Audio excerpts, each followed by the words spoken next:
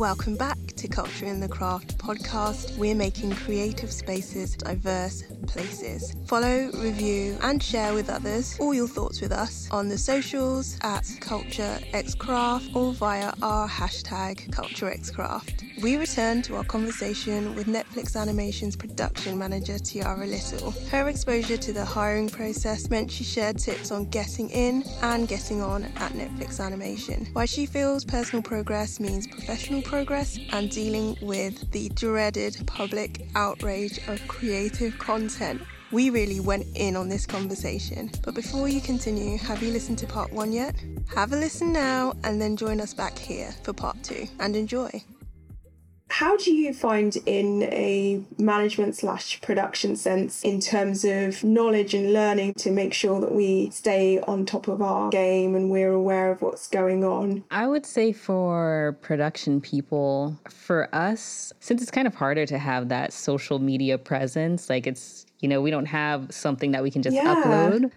It's really just getting out there and meeting the people and talking with people. I feel like that's the biggest thing. For production, people want to hire people that they like and they feel will be good to work with. And that's kind of what it really comes down to. So if they like you as a person, they're probably going to like you as a coworker. So if you can get out to any like networking events or mixers, or if you're not in an area where those things are accessible, then even just kind of reaching out to people on LinkedIn, or if you have if there's a show that you really like, taking a look at the credits and seeing who worked on this and are they somewhere online that you can reach out to and ask them hey, I want to learn more about you. Can I ask you some questions? I feel like that's where it really comes down to for production people. It's really the networking, and not just networking because you want to get a job, but networking to actually build relationships. That's where the difference is. People can really sense when you're only talking to them because you're expecting to get something.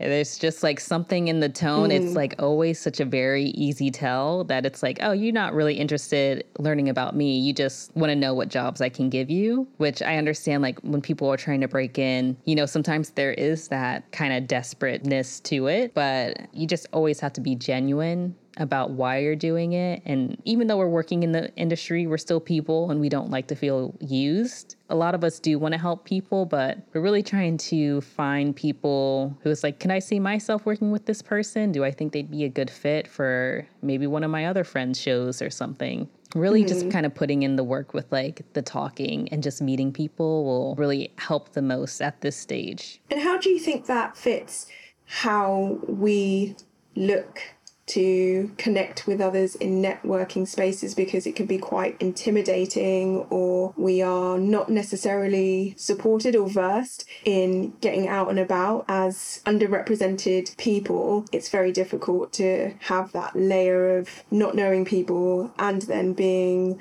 female. Do you ever see that as an issue from your perspective, or introverts and extroverts as well? How would you look at trying to network within those different variations? Or do you think it doesn't matter? It's all about just the connection and community. I think it varies, and I feel like there's a couple of different factors going on. I know for me personally, I was very introverted, and I'm still pretty introverted to an extent. So networking didn't always come very easily to me either. Yeah, it was definitely something that as I got into this industry, I realized very quickly how important it was, because people were getting jobs based off of who they knew, which is the unfortunate reality of it. But even with me, that's how I've gotten a majority of my jobs, is through the people I've known. They've liked me and they've liked the work that I've done. And so they just bring me along with them. For me, what I would do was, if I go to an event, I'm not trying to be the life of the party. Because that's just too much even for me to try and do. I might set out with a goal of well, maybe let's try and meet at least 2 new people tonight. And for me, that feels like an accomplishment. I'm happy with that. And it's you go out, you meet your 2 people, you've done it. If it feels like it's too socially exhausting, I won't stay for the whole time, but it's about just showing up. That's the biggest part of it. Even if I know I'm not going to stay for long, if somebody invites me out to something and I say yes, I'm definitely going to be there. Whether I'm there for the whole time is a whole different story, but at least they start to see me as a person oh yeah, I know if I invite Tiara, she'll show up. And so let's keep inviting her. And that's how you meet more people. Once you meet one person in animation, there's a good chance that they're going to know 2 more people who either know you or have heard of you. And so that's why even just making the one connection matters, because you don't know who they know, and they can just kind of keep introducing you to other people, or they kind of become that common thread between a new person that you have met. And so when I was an intern, he's a storyboard artist named Chris Wimberly, and he had a podcast going on at the time called The Animation Network. And so he brought me on, to interview for that. And through that podcast, we became friends. And like, he has been like a huge link for me in like meeting other people, because everybody knows Chris. So I just bring up Chris and they're like, oh yeah, I know him. And then it kind of makes it easier. It's not like feeling like complete strangers because we have this mutual contact. So it's kind of like finding those people for you where it's like, oh, you know this person? That's great. I know them too. So if you're friends with them, that means we'll probably be good friends. So it becomes a lot easier. Yeah, if you tend to lean on the more quieter or shy side, I would just, again, find a way to break it down into like smaller, more easily attainable chunks for yourself. So instead of feeling like you have to talk to everyone in the room, just talk to one person. And then next time you go, maybe talk to 2 people. Like, kind of keep pushing yourself so that you're getting used to it. But if you don't do it, you're never going to get used to it, and you're not going to get better at it. So it's better to just kind of jump in and start doing it, see how it goes. And then you can check in with yourself later on, being like, okay, maybe I could have done this differently. So next time I go out, I'm going to try this thing. And it's just kind of experimenting. So I feel like that's always been the easiest way to do it. I think that's really cool. And just thinking out loud now, that could apply to people who are already in a professional career, let's say, and are interested in stepping into the field, and therefore just want to immerse themselves within the different creative communities, because your time is very limited. Say you finish your day at work and you're going off to an event that you've been invited to. Maybe there's only a short amount of time that you can spend there. So looking at it from a perspective of someone who's very time poor and is looking to slowly build a bit of a support system, then I think that also works nicely in that sense, because it all builds upon each other to something fantastic and leads you to where you want to go, or somewhere even unexpected that you would have never thought. Yeah, exactly. What are your thoughts, just whilst we're on this? Because we connected on Twitter, I think. What are your thoughts on that? Say, like going on Instagram and following people on social media, because all these traditional ways in which to approach people, you could go to a school, or as you said, go to a community college. There's also online. What are your thoughts on alternative ways of getting knowledgeable and tooling yourself up? Do you think within your peer group you see a lot of that, of people connecting in alternative ways? Yeah, absolutely. I feel like, especially on places like Twitter or Instagram, it's just become so second nature at this point. Especially if you're an artist, you should definitely have a social media profile somewhere. And I would absolutely recommend that you be posting art on there pretty regularly if you're not already. I've been on shows where creators have found all types of artists just on Twitter, and that's how they're like finding people now. So it's not, like you're saying, it's not the traditional way of recruiting and hiring anymore. Like, a lot of people are just online and they happen to come across a profile and they're like, I love this person's work, I'm going to start following them. Some of them, create friendships with them, and then that helps bring them in. And then there are people who just have these like big followings, and people are like, oh yeah, they do a lot of work, I want to work with them. And they just kind of reach out to them there. But always just make sure, like, if you have your social media profile, your email is on there so that people can contact you. Not everyone wants to DM people. So having that very clear somewhere, and what type of work, you're interested or open to doing is also really helpful, just because, it'll help kind of curate the requests that you're getting. But definitely being online and just kind of engaging with people from both sides. That's like, if I'm an artist and I'm posting my art online, engaging with people in your comments so that you're kind of like building that reputation. And it's, it's all about branding for yourself. So, engagement is part of it. And if you're on the other side of it and you're just kind of looking at work, definitely dropping a comment and letting them know that you love it, it's great, can help the artists, because it's nice to know when your work is being appreciated. And sometimes we don't always clearly say that to them. So they can feel like you're uploading into a void. So that's kind of how you balance the two. But I would also say just being conscious of what you're putting on those sites is important too, because now that it is so prominent, it's not surprising that if I'm in a meeting and we go, let's look up this artist, and we go to their Twitter, whatever is on there, we're all seeing it. So, I mean, some people don't care about that, but if you're on there and you're looking for a job in the industry and you're also bashing certain people in the industry, that's not going to make you come across as somebody that people want to work with. And I know like people are like, oh, well, you know, you can't blacklist me. And blacklisting is its whole other thing.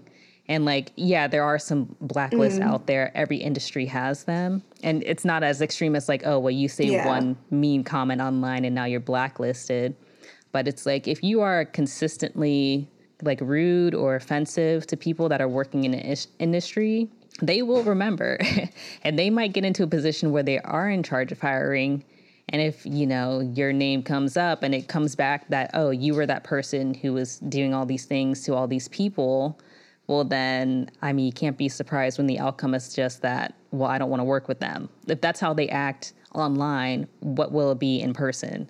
So it's kind of like you're writing off a lot of opportunities for yourself. And this isn't to say that you have to like censor yourself and, you know, it has to be a squeaky clean profile. Not even people working in the industry have squeaky clean profiles, but it's just kind of like being more aware of what you're saying and to who you're saying it. If you're like seeking out board artists from a show because you don't like how they did an episode and you're just kind of like raging on them, it's probably not a good look, and it probably won't end well for you in the long run if that's your ultimate goal is to be there.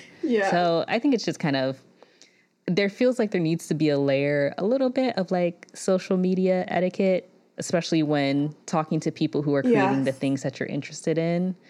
Because again, we're all people, we're just trying to do the best that we can. But I think it's great that we have this access directly to the people who are making things, but at the same time, it's like a double-edged sword because people are criticizing things that they don't really have a very clear understanding of why it's like that.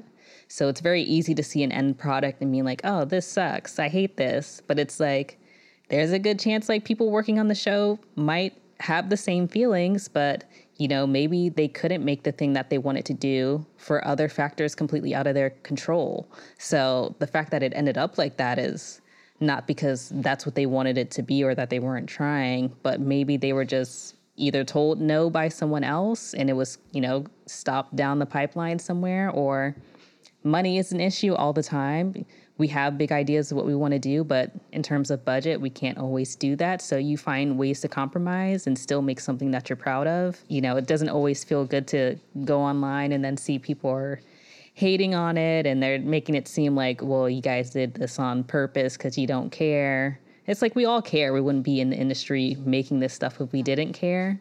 But I think it's like having some more compassion and understanding, and it can come from both sides, but I would say have a profile, but just be conscious of how you're using it. It's the biggest thing. Yeah. It's like, please social media responsibly, because even though these are new ways of us learning how to develop within a particular industry and in a professional environment, there are still laws that apply. You wouldn't correspond with any potential employer or client of yours in a way that was unprofessional. I guess it's difficult to see the difference between the two, like who you are as an entity and what your brand, what your name represents as it goes out into the ether. As people are starting to form better understandings of how important your space is in the world, it's being mindful of the implications of that. It is another representation of you, and how you come across there is how people will perceive you and assume you are like. I think that's very good to flag that as a little warning and be aware, listeners, be very aware. Also, you touched upon a very topical point about trial by group consensus. It's here's some content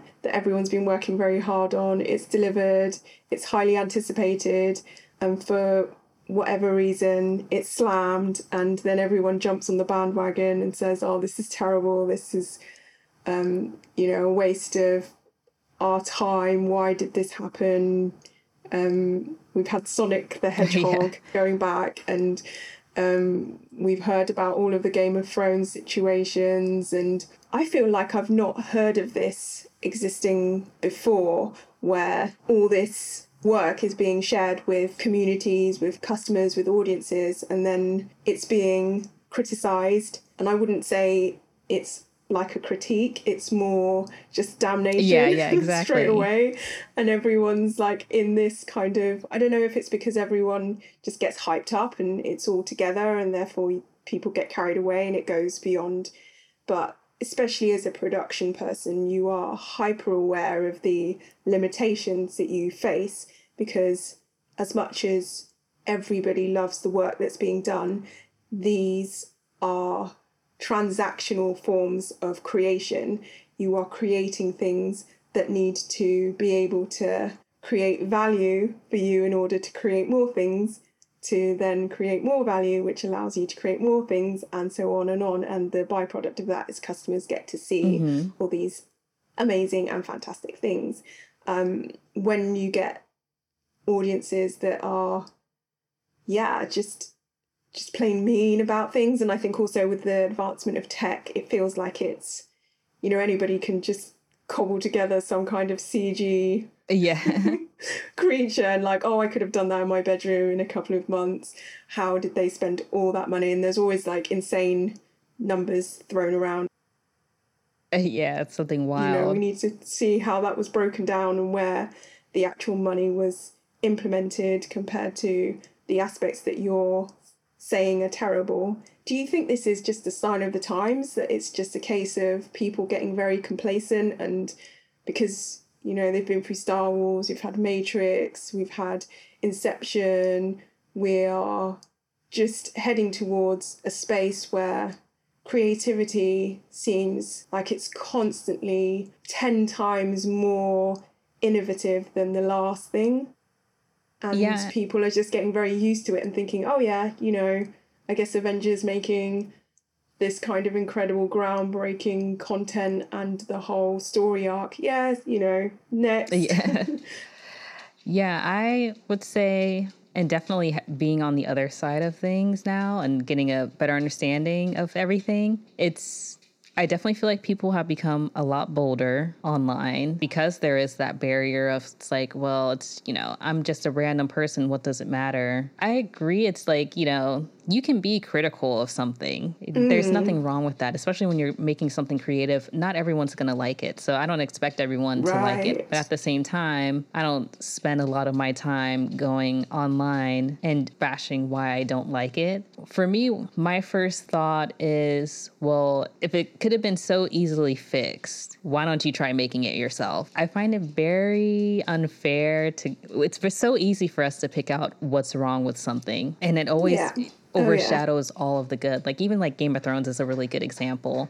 A lot of people were unhappy with the last season. Maybe it wasn't my favorite season either, but then it's kind of just like that one season takes away all the other seasons that they did that people really enjoyed. I can understand like if I were on the other side of that and I had been a part of Game of Thrones and making it, I would feel pretty frustrated because it's like, it hurts to feel like somebody saying all the work you did was wasted, because no work is wasted. And I think people are just like more ready to criticize. But if you're really looking at like the people who are actually trying to do things and get things done, it's not always a huge amount of people. I think people feel more comfortable being in like the critic's seat and just harping on what's wrong, and not always the solutions that they're giving are the best ones to start with.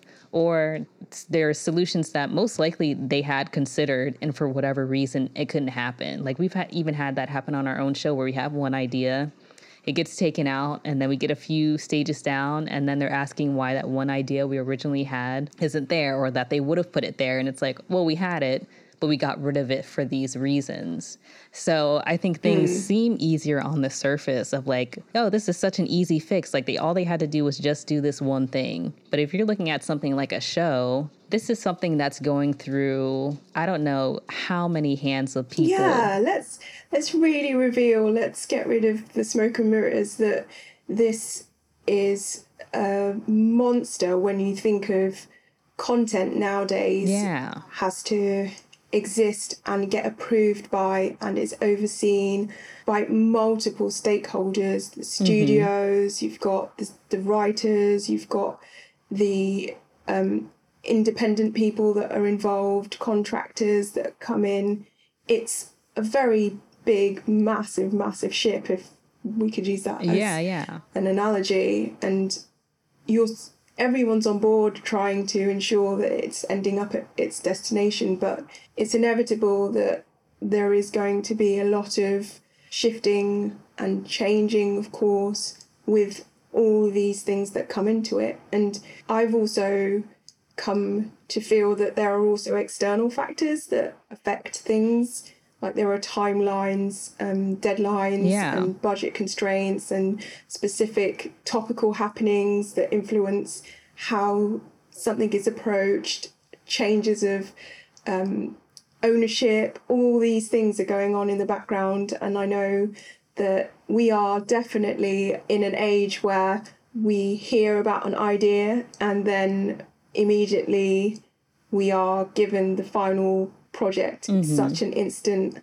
lifestyle that very few people are aware of the amount of energy and talent and time that's invested. Hundreds of people involved in some of these blockbusters. It is very demotivating when you spent years on something and you get a group of people going, oh, it could have been better. Yeah, everything can always be better. I think that's where it always comes down to. But I think where you see the difference in people is like, yeah, it could have been better. But what do you do afterwards? Like, I feel like that's where it counts. You know, you do a thing, you complete it. Now what next? And a lot of times people, they keep creating.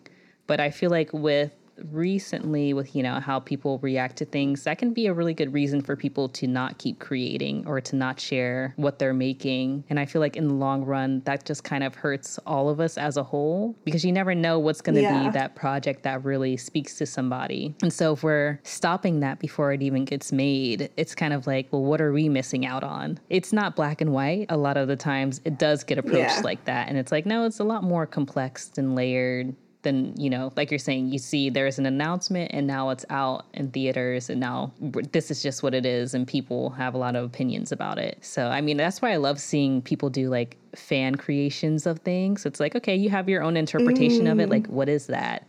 You know, I'm all for just putting more artwork out into the world and, you know, keep creating things. But I think when people see the backlash you can get, it really makes them not want to do it.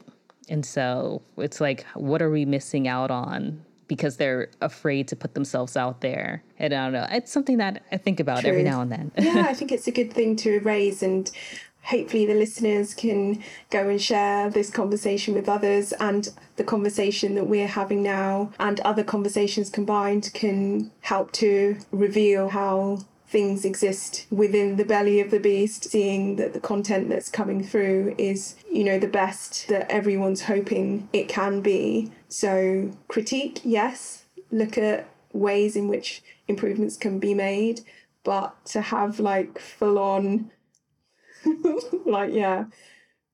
Twitter handles saying this needs to go or this needs to be redone, it's just, it's counterintuitive. I think it's the antithesis of creativity is that type of behavior, and I think the world could use more creativity rather than less. Yeah, exactly. And just trying to understand where they're coming from, like making a petition to like remake something. It's like, well, this was probably shot a year ago, so they're definitely all have moved on. So while I get what people are trying to go for, it's just not going to happen most likely. So it's just, you know, seeing something, accepting it for what it is and being like, okay, this is how they did it. That's fine. What else can we do? And trying to just move forward from it. Yeah. Or play your part. If you think that things could be done better, then come join the industry. Yeah, absolutely. Have a part to play in it so that you can help, put your money where the mouth is. Yeah. But let's come back then to like these epic pieces of content that are coming out, and you being at somewhere like Netflix, animation is an extraordinary place to be in, especially in this time. Is there anything that you want to share in terms of the types of projects that Netflix Animation has worked on? Let's assume that there may be someone out there who's not aware of the division that is Netflix Animation versus Netflix, stuff that you want to, I guess, share and expose to our audiences. Yeah. So right now, Netflix has been, they have like the Netflix originals, but they've pretty much mostly been all live action stuff. So Netflix Animation is really, really new, like maybe within the past year-ish new. Wow, that's new. Yeah, so it hasn't been around for long. So all of the projects that we're working on at Netflix Animation, a lot of it still hasn't been announced yet. Oh, okay. Yeah. Ooh, top secret. I like it. I know, but they have a lot of great things in the works. They're doing a mix of features and TV series, and it's just such a very diverse group of content that's being made right now. Of the stuff that's been announced, so the show that I'm working on, Battle Kitty, has been announced, which will kind of be like an interactive animated series. That's exciting. Yeah, and it's been exciting trying to figure out, like, well, what does that look like? You know, how do we build this type of thing? Because it hasn't been done before. And, you know, being able to be a part of that process and, you know, figuring out, like, okay, what can we do? It's like a lot of just experimenting and trying things out. And I think what I really enjoy about Netflix Animation is like they're all about the innovation process of it. So, you know, everything is just like one big experiment. We're trying this out. We're hoping it works. If it doesn't work, then we look at, okay, well, what can we change or what can we do differently? And the way the studio is built is like they have the creative at the center and then they're building out from that. So every group and system put in place is really to support the creator. And they're approaching it where it's like usually at a studio, it's kind of like network and the executives would have the final say, but it's kind of been reversed here. So now it ultimately comes down to the creative. So, you know, the studio can disagree, but they kind of can't tell you no.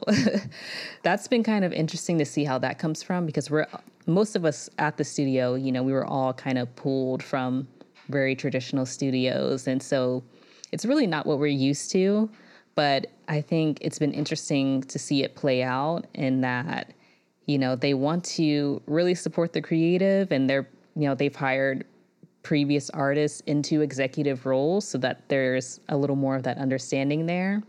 But it does allow for a lot more, I feel like, openness and honesty about how things are being done and when people aren't on board with why they're doing a certain thing or why they can't do a thing.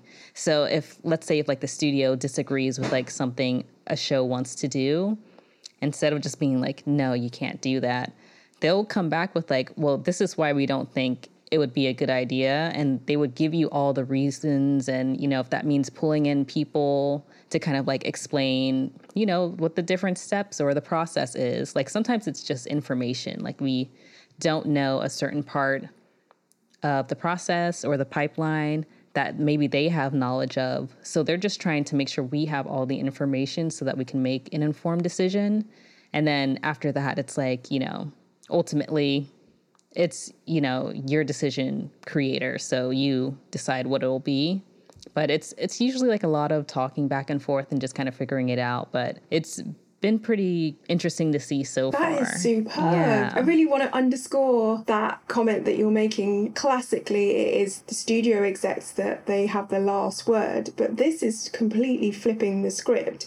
To see that process being explored as people, as you said, who have existed within the framework of, okay, I'm waiting for sign off from the execs, now to have that control and such an immediate effect on what is going to happen. Do you think that also brings an extra layer of creativity, excitement, energy, because people really feel ownership over what is happening? It is their idea coming into fruition? Yeah, I feel like to some extent it does. There's still, I feel like a part of it where it's like, even if it is ultimately like creative's decision, once we get more information, it's still very clear that there are certain limitations of like what we can do to still keep it in line. Like, you know, if you're trying to make a kid's show and you're trying to do certain things, you know, whether the studio agrees with it or not, like certain ratings are going to push it forward regardless. So it's kind of just like making us know like, hey, you can do this thing, but here's what will happen if you do this thing. What it's doing on the creative side is like you're kind of learning which battles you want to fight and what your priorities are and where you're willing to kind of like let go of things and where you're willing to change things or where you're going to put your foot down and say, no, this is what I'm doing. And I think it's pretty good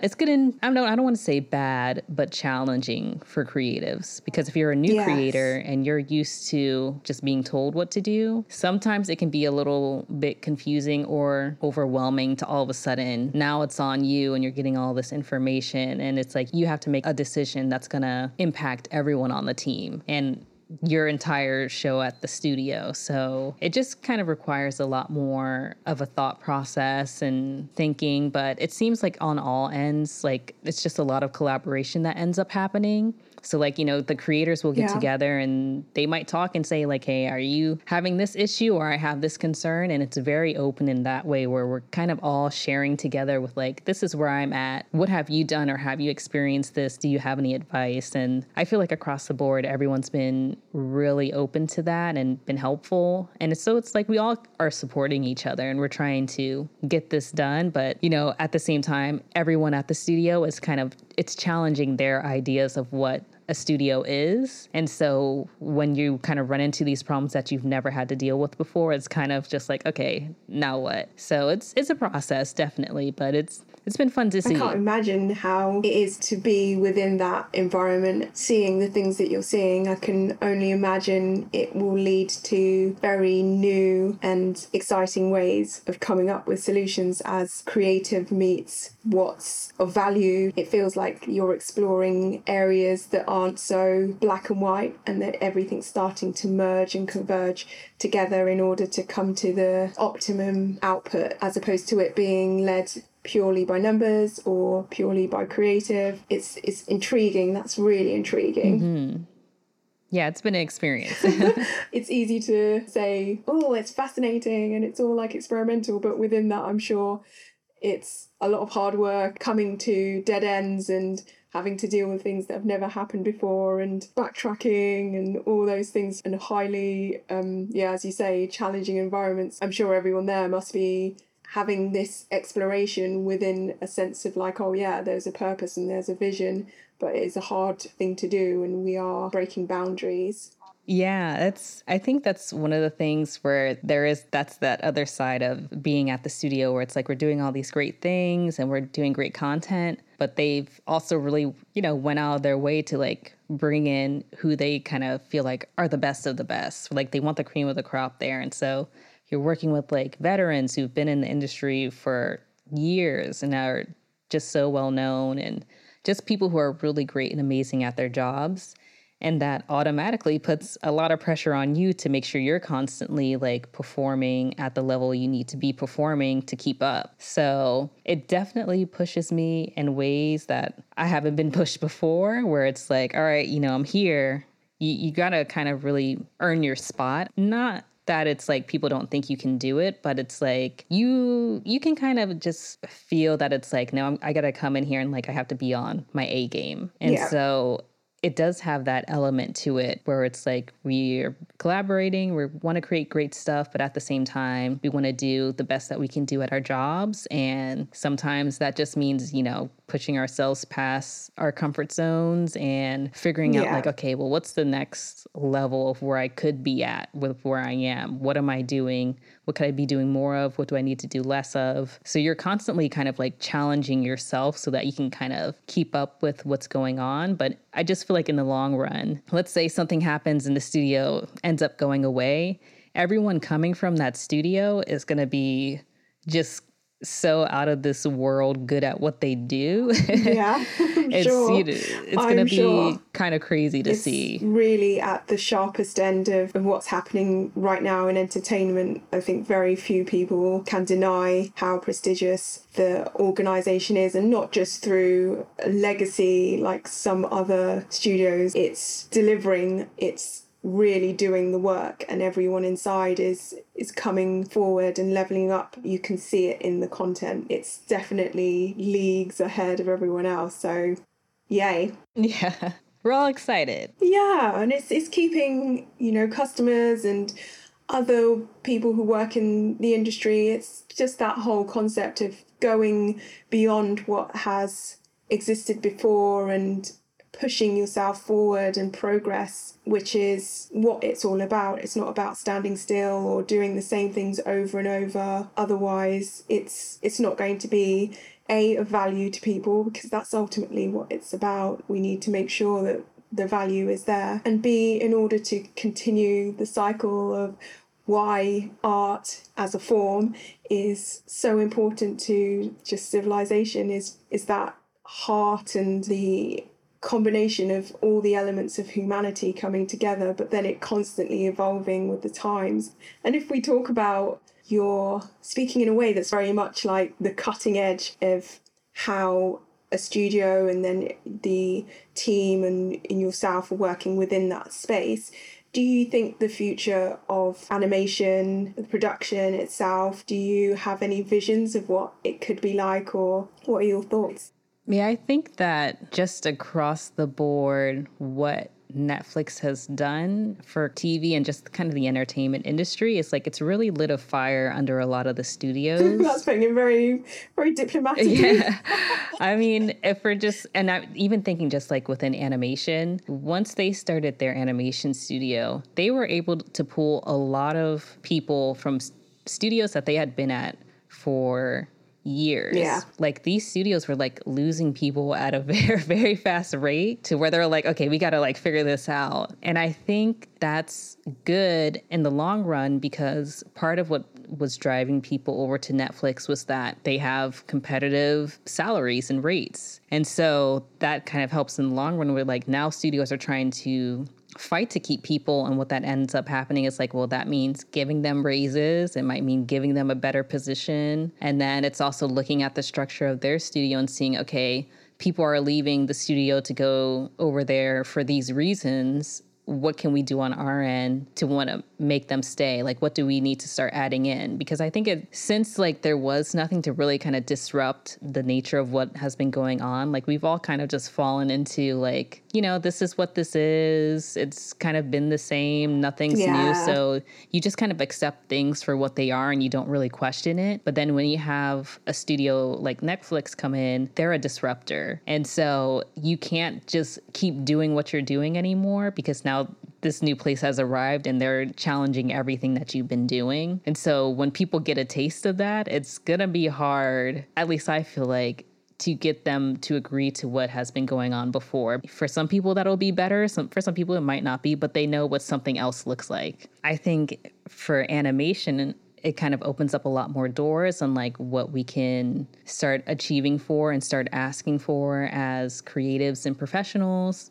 And then just from a content standpoint, I mean, it's still early and like a lot of what Netflix is doing hasn't been released yet. But I think that once, you know, that does go out, I think, again, content-wise, that's going to start challenging studios, because I just feel like we have so much that I wish we could talk about. But I have a feeling once it's out there, like it's just going to be a game changer in a lot of different ways. And so studios are going to be looking at like what they're creating and who they're creating with and what kind of stories they're telling and how they're telling them. And streaming just kind of opens up the market for a lot of people. You know, you have now all the networks are going to streaming, but I mean, there's YouTube. So people, you don't have to be with a studio. You can kind of just start making your own stuff and get a following and do that. And a studio can come to you and ask you to do certain things if you're interested. But you know, you don't really have to wait for permission to do anything at this point. So I would love to see more people getting onto those platforms and just creating whatever it is that they want. And like Facebook has, like, you can do shows on there.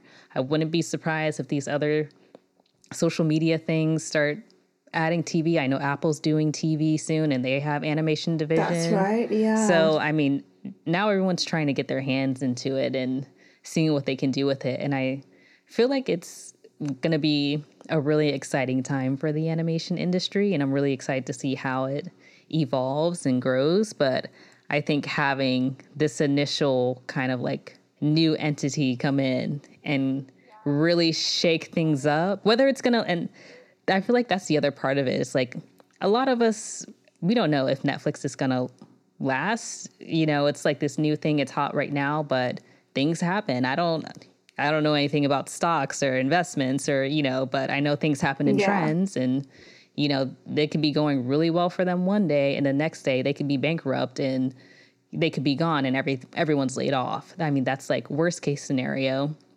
But even if it's here for however long it is, it's still here for long enough to kind of like get new things going, which I think is good, even if it doesn't last long term.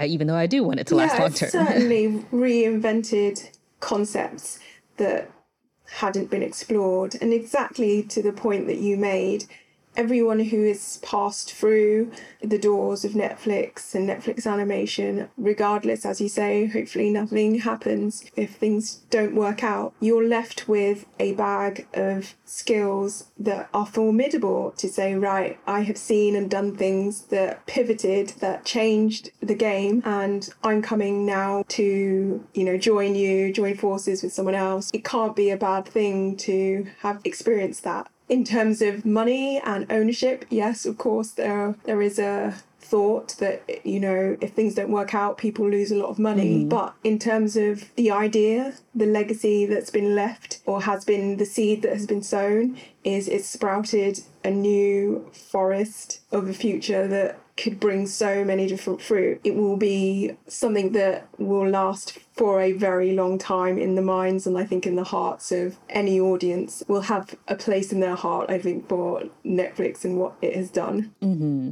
Yeah, it's going to be exciting times up ahead. And do you think within the leadership management side of things, do you see there being a similar shift? Do you feel like how you had operated maybe a few years ago and a few years before that has shifted as a result of this?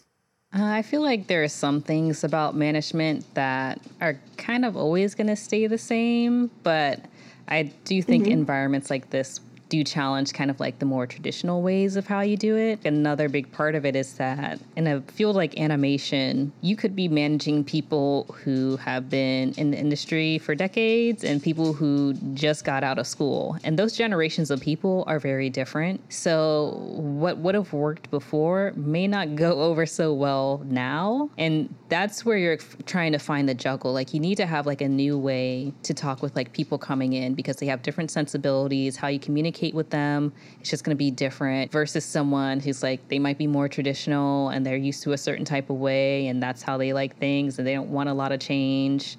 Management in that aspect is where it'll need to evolve and how you communicate. And but I feel like a lot of like the basic principles of it kind of stay the same. It's just the approach starts to change. So true. It's all very, as you say, it's all very exciting times. And before we head off, we'd really love to just get a bit more information about specifically you, Tiara, because you've done so much and you're doing so much outside of working at Netflix animation. From a personal perspective, are there any role models that you have that you would like to tune our audience, our listeners into? It doesn't have to be in the animation space. It can just be a North Star of yours. Ooh. You know, it's hard because I feel like a lot of times I just stumble across a lot of people or just random bits of wisdom that I'm like, oh, I like that. I'm going to take that. And so I feel like my role models just come from a lot of different places. Oh, nice. I would say I definitely look up to people like Michelle Obama, of course, even like Oprah. I feel like she's really great at communicating with people and she has the skill where she can just kind of just understand where they're coming from. And there are a lot of these soft skills that are really hard to get. You can't just pick them up out of nowhere. Sometimes it's just like a natural thing, but seeing how people who have that skill naturally, how they work and how they navigate like certain conversations like that is always fascinating to me, because even if you can't like maybe do it the same way that they do it, you still learn something from it. So yeah, definitely a mixed bag of what I listen to. I usually just, there's like this podcast called Quote of the Day, and it's just like all motivational speakers, and I usually start my day with that, and they just have like a little snippet of like a speech. So it could be like a 10-minute long episode, could be like only 7 minutes, but it's just like a little nugget to kind of get you thinking in a different perspective. And I've come across a lot of great people through that way.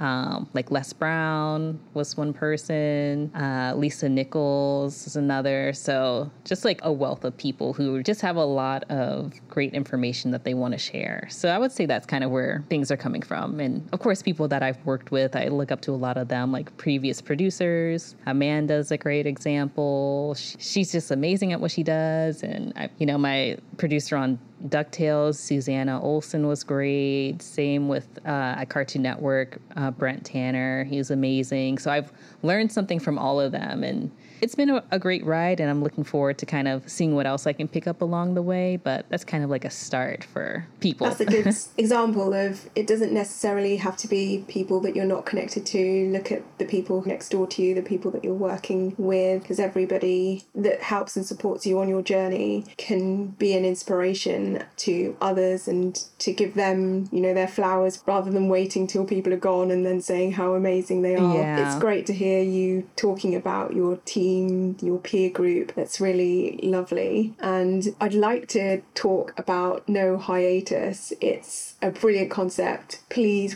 share with our listeners, because it's something that they will find really relevant. It's relevant to the conversation that we're having here about exposing careers within the industry, and how you're going about doing that is exciting. Yeah, so No Hiatus is basically just, we were kind of like thinking about our earlier conversation of like, well, what's missing and how can we be doing more? No Hiatus was created to be the bridge of that gap and just start filling in some of those places where we can. There's two parts to it, I would say. There's looking at the individual person and how can we evolve and develop as a person so that we are the type of person that we want to be. Because I feel like who you are is a very big part of what types of things that you're creating. So it's, developing who we are personally and then going over to the technical side of things and looking at, if you're an artist or creative or whatever, how do we train you to get that skill set as well? Right now, what we are doing, like we have like resume reviews, portfolio reviews. There's like a one-on-one mentorship that I'll do with people. We've had interview preps, and we're going to be adding in a podcast pretty soon that's just answering all questions about animation. Super cool. Yeah.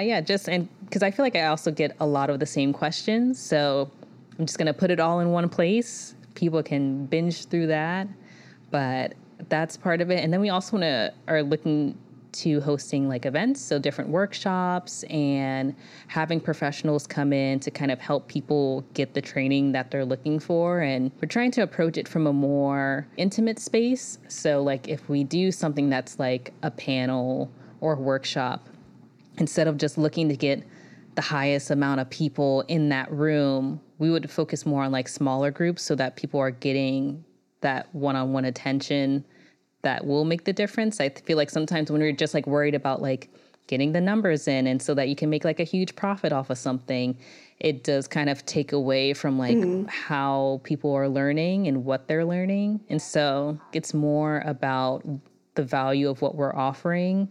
And so I feel like smaller groups is a better way to do that. So we can like really dig into like, okay, what is your learning style? What would make more sense? Because I know, like, for me personally, I'm definitely a visual learner. So, if I go to something like a panel, there might be concepts that, like, should be common sense or, like, should be easy to understand. But sometimes I just need, like, a visual something to go along with it to make it very clear what that is. And that's not something you're going to know if you have a room of 100, 200 people. But if you're in a smaller group, you can kind of work that out and be like, okay, well, like, let me give you a very clear, specific example of what this thing is. And then like the light switch will go off. So we're really just looking to help bring in more people, but at the same time, we want to make them feel prepared and like they know what's going on and that they know the expectations of it, but then also working on the personal side of it, which is, you know, sometimes it is like that etiquette, networking etiquette and social media etiquette and, you know, those personal skills, how you talk to people and how you relate to them and how do you manage your time? How do you prioritize? So we're looking to kind of help people in those two areas. And we're going to keep rolling stuff out throughout the next year. And hopefully we can do some collaborations with other organizations and eventually studios would be great. But right now we're just kind of looking at like, what can we do right now to get that conversation going? What can we provide? We have like free downloadable resources on the site. So the website is www.nohiatus.org. We're just going to do our best to help fill the gap of where people are at and where they want to be. Amazing. We'll definitely put the link in the show notes so that people can explore what's going on there and continue to be part of your journey. Then how about for you, if people are interested in what you're up to? Are you on social media as well so that they can follow you? Give you a shout out.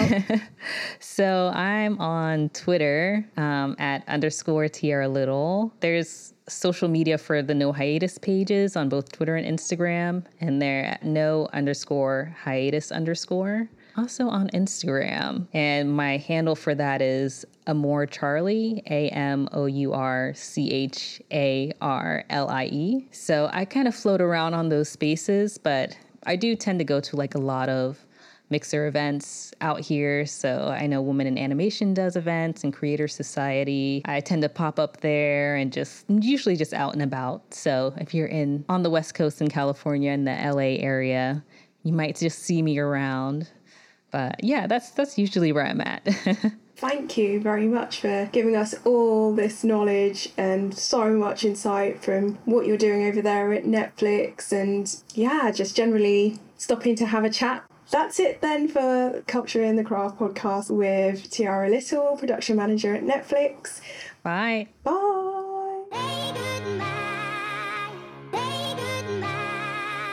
If you've got an idea you'd like us to discuss or have any questions for the show, you can reach us on Facebook, Twitter, and Instagram on Culture X Craft. Remember to subscribe, give the podcast a like, and feel free to leave a comment too. We'd love to hear from you. All your help allows us to help others like us fill creative spaces with diverse faces. Yeah, it's like coming as a firecracker and everyone's like, woo! Yeah. We are so grateful. I'm sure everyone's like, thank goodness for it and all those that work within it.